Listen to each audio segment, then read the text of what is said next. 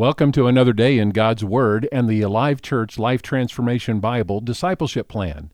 These readings are accessible through Amazon Music and Alexa, Spotify, and Apple Podcasts. Find out more at alivechurch.com. And our focus this week on our daily reading is serving. Love serves. I will use the freedom I have in Jesus to serve others in love. Jesus is my example. He said he did not come to be served, but to serve others. I choose to make my attitude the same as his. And because there is a connection between love and service, I choose to serve as Jesus did. I will not ask what others can do for me today. Rather, I will prayerfully ask what I can do to serve them in love. Jesus served me by willingly going to the cross for my sins. As a result, I have been given freedom. This freedom is not permission to do anything I want. Rather, it is an opportunity for me to do what Jesus wants. Serving others in this way, the way Jesus served, brings great joy.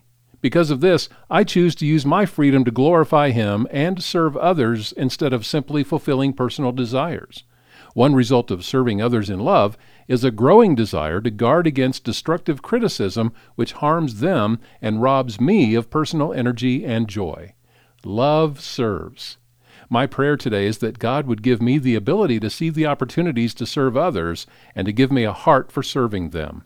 I pray love will flow outward from my heart because of all God has done for me, a love that turns into serving. I will serve others with love. In this way, I am loving my neighbor as myself and fulfilling all of God's commands.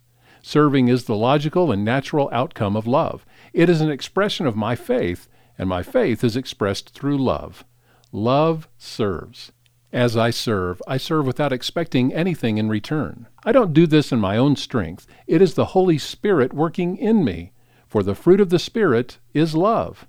I don't serve simply because there is a need. I don't serve out of guilt. I don't serve in hopes of being accepted by God, for He loves me and accepts me completely through the cross of Jesus.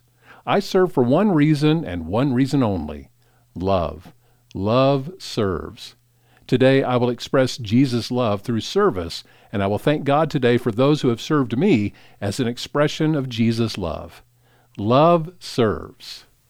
As we wrap up week number 15 with the topic of serving this week, we conclude with Jesus telling us about how we are to serve Jesus. John 12:26.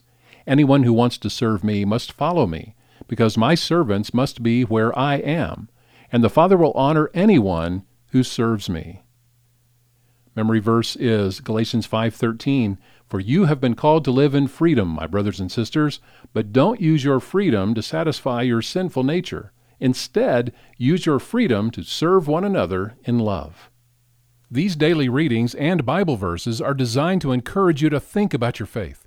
Every day, we want to ask the question, what stood out and why? Find out more at alivechurch.com/transformation.